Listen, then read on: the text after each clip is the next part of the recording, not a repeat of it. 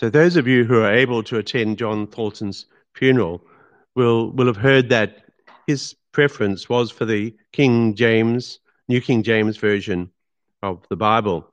So in memory of John, today I'll read from that version. And it's from 2 Timothy 2, verses 14 to 26. Remind them of these things, charging them before the Lord not to strive about words for no profit, to the ruin of the hearers. Be diligent to present yourself to God, a worker who does not need to be ashamed, rightly dividing the word of truth. But shun profane and idle babblings, for they will increase to more ungodliness, and their message will spread like cancer.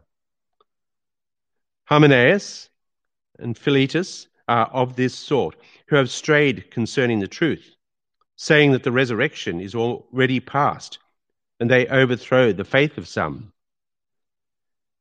Nevertheless, the solid foundation of God stands, having this seal: the Lord knows those who are his, and let everyone who names the name of Christ depart from iniquity.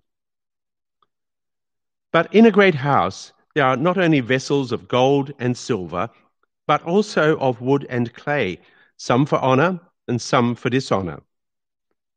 Therefore, if anyone cleanses himself from the latter, he will be a vessel sacrificed and useful for the master, prepared for every good work.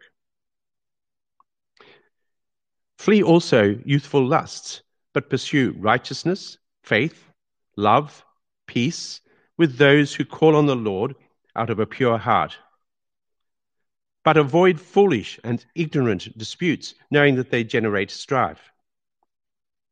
And a servant of the Lord must not quarrel, but be gentle to all, able to teach, patient, in humility correcting those who are in opposition, if God perhaps grants them repentance, so that they may know the truth, and that they may come to their senses and escape the snare of the devil, having been taken captive by him to do his will.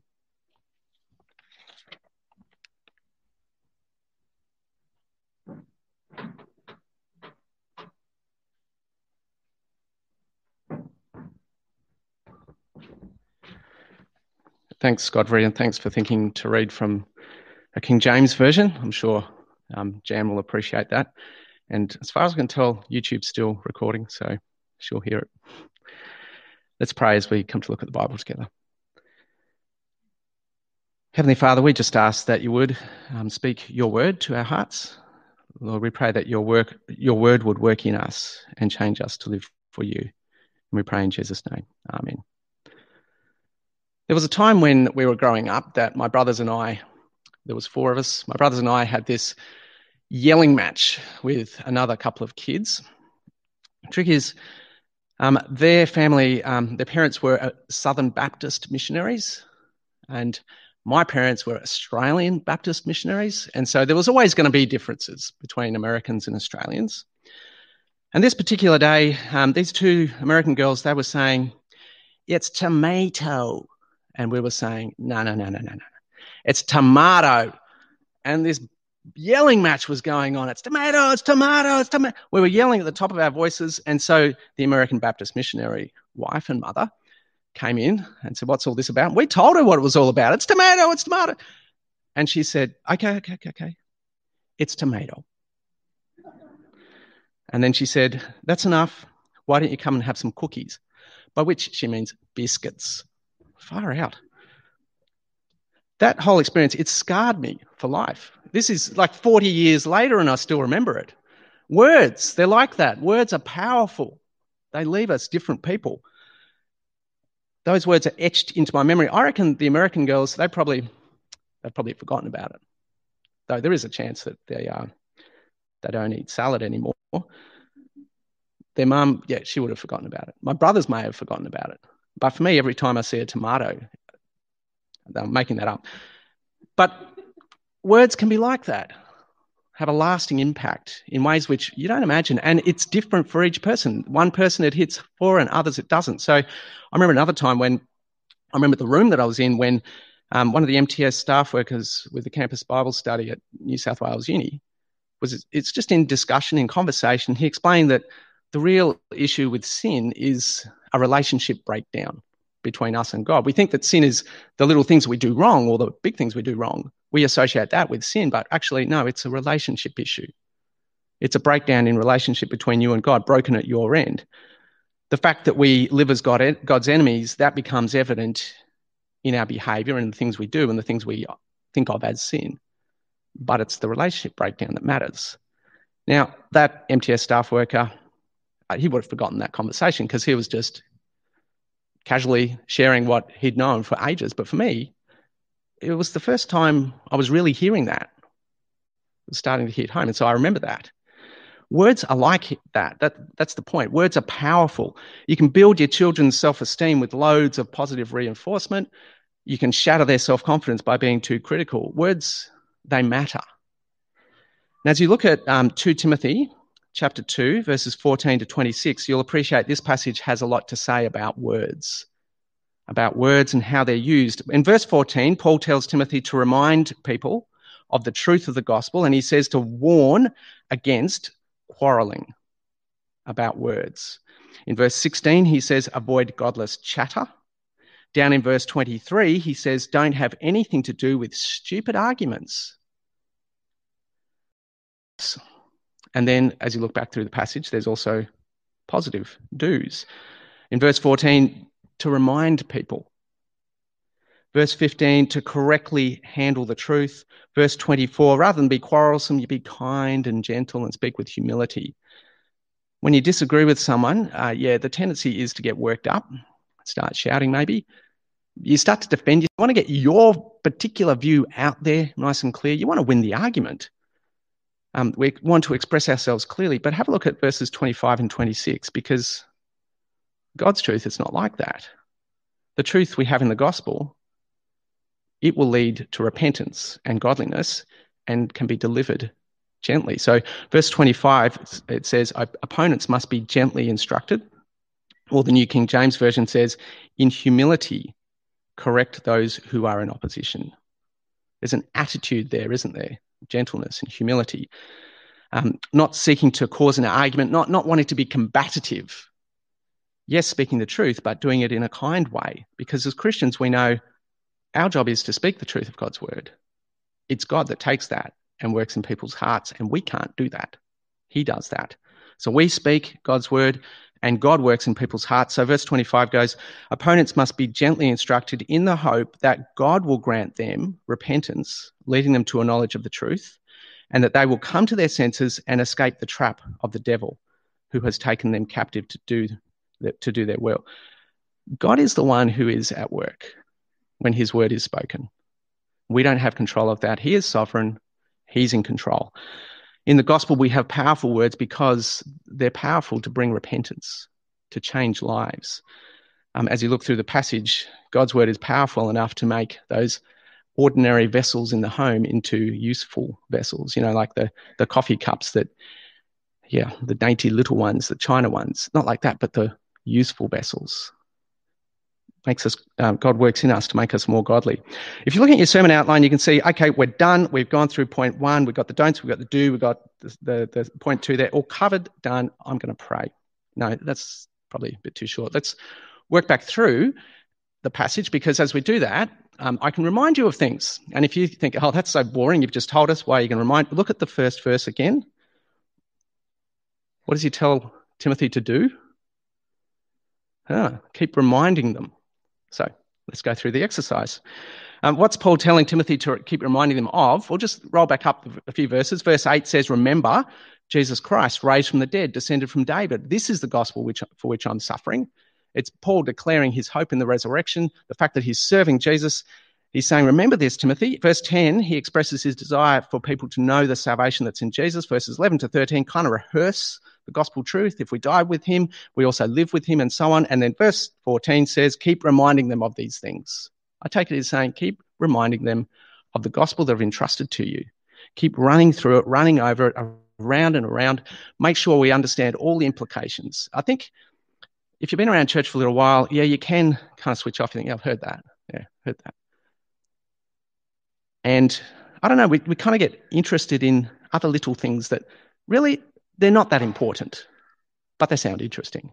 And we get distracted. We find ourselves participating in church for all sorts of weird reasons. We need to keep reminding each other of what we should already know. And I think too, when you're speaking with each other, don't assume the person you're speaking with understands why you do what you do. Explain. It's because I want to live for Jesus that I do. Don't assume. Keep reminding each other and helping each other hold fast to the truth that's in Jesus. Since words matter, there is something I should point out in the first verse, in verse 14. What it should say is, keep reminding them of these things. Keep reminding them of these things, like the New King James says. Which makes you ask the question, well, who is them? And the NIV 2011 answers the question for you. It says, keep reminding God's people of these things. So they've tried to help us. But in doing so, may have been unhelpful, because I actually think what Paul has in mind is that them being the reliable people from last week's passage, the people who are able to teach. So he wants Timothy to entrust people to reliable people who can teach. And I think Timothy and Paul's now saying, remind those ones of these things. And he's speaking to those who will be entrusted with the gospel. I take it that's how it works. Remember last week, the point was verses 1 to 2, stay strong in the grace that's in Jesus and pass it on. These are more instructions to those reliable people. So when you're looking for someone to be involved in ministry, yes, you want someone reliable and teachable. You want them to teach like this, like these verses. And you want them to be concentrating on being godly. That also comes out in these verses. But what's said to these particular ones also applies to all of us as Christians. We do want to handle the truth well. And we do want to strive to grow in godliness. All of us do. And so while Paul has gospel teachers in mind, I think what he says applies to all Christians. So let's have a look at what those don'ts first. Again, in the passage, go back through and look at the don'ts. So verse 14, there's the warning there against quarrelling about words. It says it's of no value, it's no profit. It says it only ruins those who listen. I don't know if you've found yourself in a Bible study group where people are arguing over a particular verse, looking up the different translations, arguing over the verse, and somewhere along the way, the debate goes from, or the discussion goes from, a humble desire to want to live for God to a desire to win an argument. And it gets a bit nasty, a bit dirty, to the point where they just want to win and they want to prove the other person wrong. And it does do damage to those who are looking on. That sounds like the area that verse 14 is getting into, doesn't it? Or maybe you've witnessed a heated discussion over whether we should have full immersion baptism or sprinkling, and both sides of the argument pulling in verses from around the Bible to back up their viewpoint, to a point where actually we're not humbly trying to work out the right thing to do. We're just trying to be right. Arguments between Christians, they are destructive, and they do damage to those who are listening. And I think they give some people reasons to walk away from the gospel and from the church, and that is sad. I once had to ask someone not to come back to Bible study. I explained that I'm more than happy to read the Bible with you one-on-one, but the way these discussions are going, the combativeness, it's destructive to the group. It wasn't here. Did I do the right thing? Did I do the wrong thing? I felt that it was the right thing because it was destructive for the young Christians in the group and unhelpful. I've had to talk to a man who visited church with us here on a Sunday morning, was criticizing everything. And I kindly walked him to the door and asked him not to come back with that if he's going to be like that. His behavior would only ruin those who listen. Similar things have happened at night church too. Verse 14 says, warn against quarrelling about words. Verse 16, there's the next don't. It says, avoid godless chatter, or again, New King James, profane and idle babblings. And the reason to avoid godless chatter, it only serves to increase ungodliness, we're told. What does Paul have in mind when he talks about godless chatter? We can try to fill the blank, or maybe crude language that can lead to ungodliness, or rude jokes, controversial conversations rather that drool over the latest fashion or the latest technology. doesn't help anybody be godly. Worthless topics of conversation, all that can encourage ungodly thinking and ungodly behaviour, and we should avoid them. Avoid them, shun them, like the King James says. I wonder, though, if Paul is particularly concerned with theological error, because what he goes on to say talks about Hymenaeus and Philetus, people who have departed the truth. And so perhaps by allowing that kind of incorrect, ungodly chatter to go on without being corrected, you kind of approve it by your silence. Perhaps that's the warning here. Avoid godless chatter. Shun godless chatter.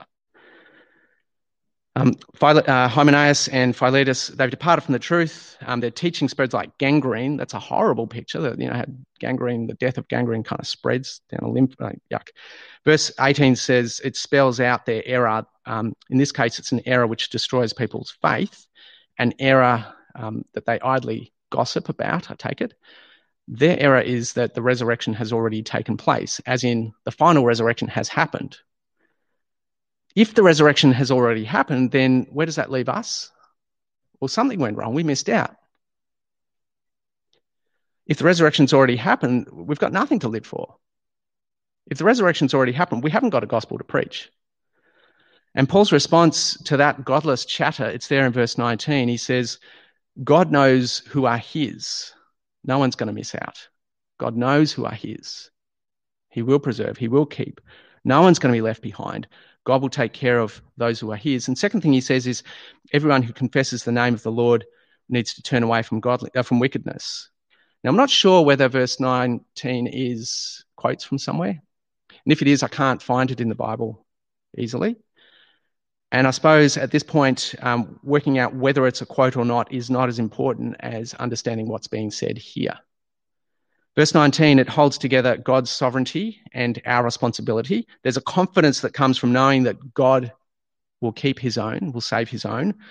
And there's the challenge that comes with being told to be more godly. The resurrection, it hasn't come yet. Jesus will return. That's when the resurrection will happen. I mean, Jesus has risen, but the general resurrection has not taken place. So no one will miss out. God's sovereign. He will keep those who are his own. And then our responsibility, the resurrection's not taken place, so we have a hope to live for, and so we're motivated to be godly. Verse 16 says, avoid godless chatter, avoid errors and false truths. And then it goes on after that little quote. I think it goes on to spell out what it'd be like to be godly. You've got these household items for common use and for right.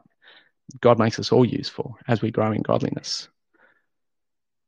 Verse 16 says, avoid godless chatter, avoid errors and false truths, like that the resurrection's already happened. Avoid or shun this kind of teaching. I'm thinking, what are some contemporary concerns like that? I know I've seen a few. Back in the day, there was an Anglican bishop, Bishop Spong, who claimed that the resurrection of Jesus wasn't physical. Strange man to be claiming that. I mean, you've got to stand up to something like that idle gossip that spreads like gangrene. Another example might be, and I'm saying this one because I've been on the receiving end of it, the expectation that every Christian will speak in tongues. That godless chatter destroys people's faith. It's not helpful. Verse 16 says, avoid that sort of godless chatter. The truth matters, so avoid godless chatter. Don't participate in it. Don't put yourself under it. How does that work? Well, there's lots of ways that works. When you're picking songs to sing at church, you pick the ones that are true to God's words and avoid that are grey or vague or wrong. When you're choosing a Christian book to give to a friend, spare them the drama of giving them one that you don't know is decent and solid. Give them something that will feed their faith. When your Christian friend speaks in error, don't just let it go. Gently point it out. Gently and humbly point it out. When you move suburb or city and need to find a new church, well, avoid the church that's not teaching the Bible. What point is there in hanging around? If you can see very clearly that the Bible's not being taught, well, just leave. People stick around in churches like that for all sorts of reasons. But when you see clearly, it's foolishness. So this passage reminds us of the power of words. Paul says, don't quarrel about words. Don't be drawn into godless chatter. Avoid it. Then down in verse 23, he says, don't have anything to do with foolish and stupid arguments They only generate strife and quarrels. It's like he's saying, be restrained. Don't retaliate. You know that saying, it takes two to have an argument? There's truth in that. Know when to hold your tongue. Know when to turn the other cheek. Pick your disagreements for the right reason and with humility and a godly concern for the truth and a concern for the salvation of the person you're talking with. Don't quarrel about words, verse 14. Don't be drawn into godless chatter, verse 16. Don't have anything to do with foolish and stupid arguments, verse 23. As you look back over the passage, they're the don'ts, and you've got the positives too. Verse 15 says, correctly handle the word of truth. I take that for us means correctly handle God's word in the Bible. You can tell when someone is trying to correctly handle God's word, but make sure that you weigh it up, that you test it. Because trust me, anyone who teaches the Bible, they're going to make mistakes. Anyone who teaches the Bible will have things they're blind to, they don't see. I mean, we're all sinful people. That happens. We'll be blind to a particular point of view, perhaps. We might make logical jumps that aren't there. So when you're listening to anyone teach the Bible, you weigh up what you hear. And if you think there's something not correct, not right, have the confidence to question it. I can tell you, as someone who has to teach the Bible every week, I know how easy it is to miscommunicate too. I get that horrible feeling when someone says, oh, you know how you said, and I'm going, did I ever? It happens. It gets said wrong, it gets heard wrong. So weigh what you're hearing. Weigh it up. If you find yourself in a position of teaching the Bible, stay humble. Be prepared to be corrected. Just checking if there's any hands. No, good. We started by talking about, those silly examples. The tomato. But let's finish with the reminder of the correct way to take God's word. Have a look. I'll just read verses 24 to 26. As we speak God's truth, we can be gentle. We can be humble because it's God who will bring people to their senses. So verse 24 says, and the Lord's servant must not be quarrelsome, but must be kind to everyone, able to teach, and not resentful.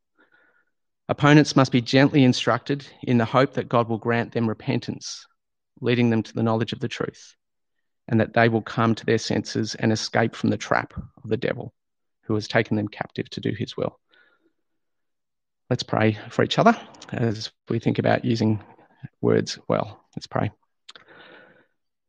Heavenly Father, we thank you for the way that you've made each one of us. Thank you for the relationships that you've put us in. Thank you for the huge opportunities you give us through every week to be able to speak your word, the truth of the gospel to people. Lord, please help us each to correctly handle your truth. We pray that your word will be working in us, changing us, making us more godly, making us useful to you. Lord, we pray too that you would continue to teach us. Lord, thank you for Jesus. Thank you for the certainty of forgiveness. We pray that when we do find ourselves disagreeing and the uncomfortableness that goes with that, Lord, we pray that you would give us clarity to speak clearly, to listen well, and Lord, to know your grace and forgiveness. We pray all these things in Jesus' name. Amen.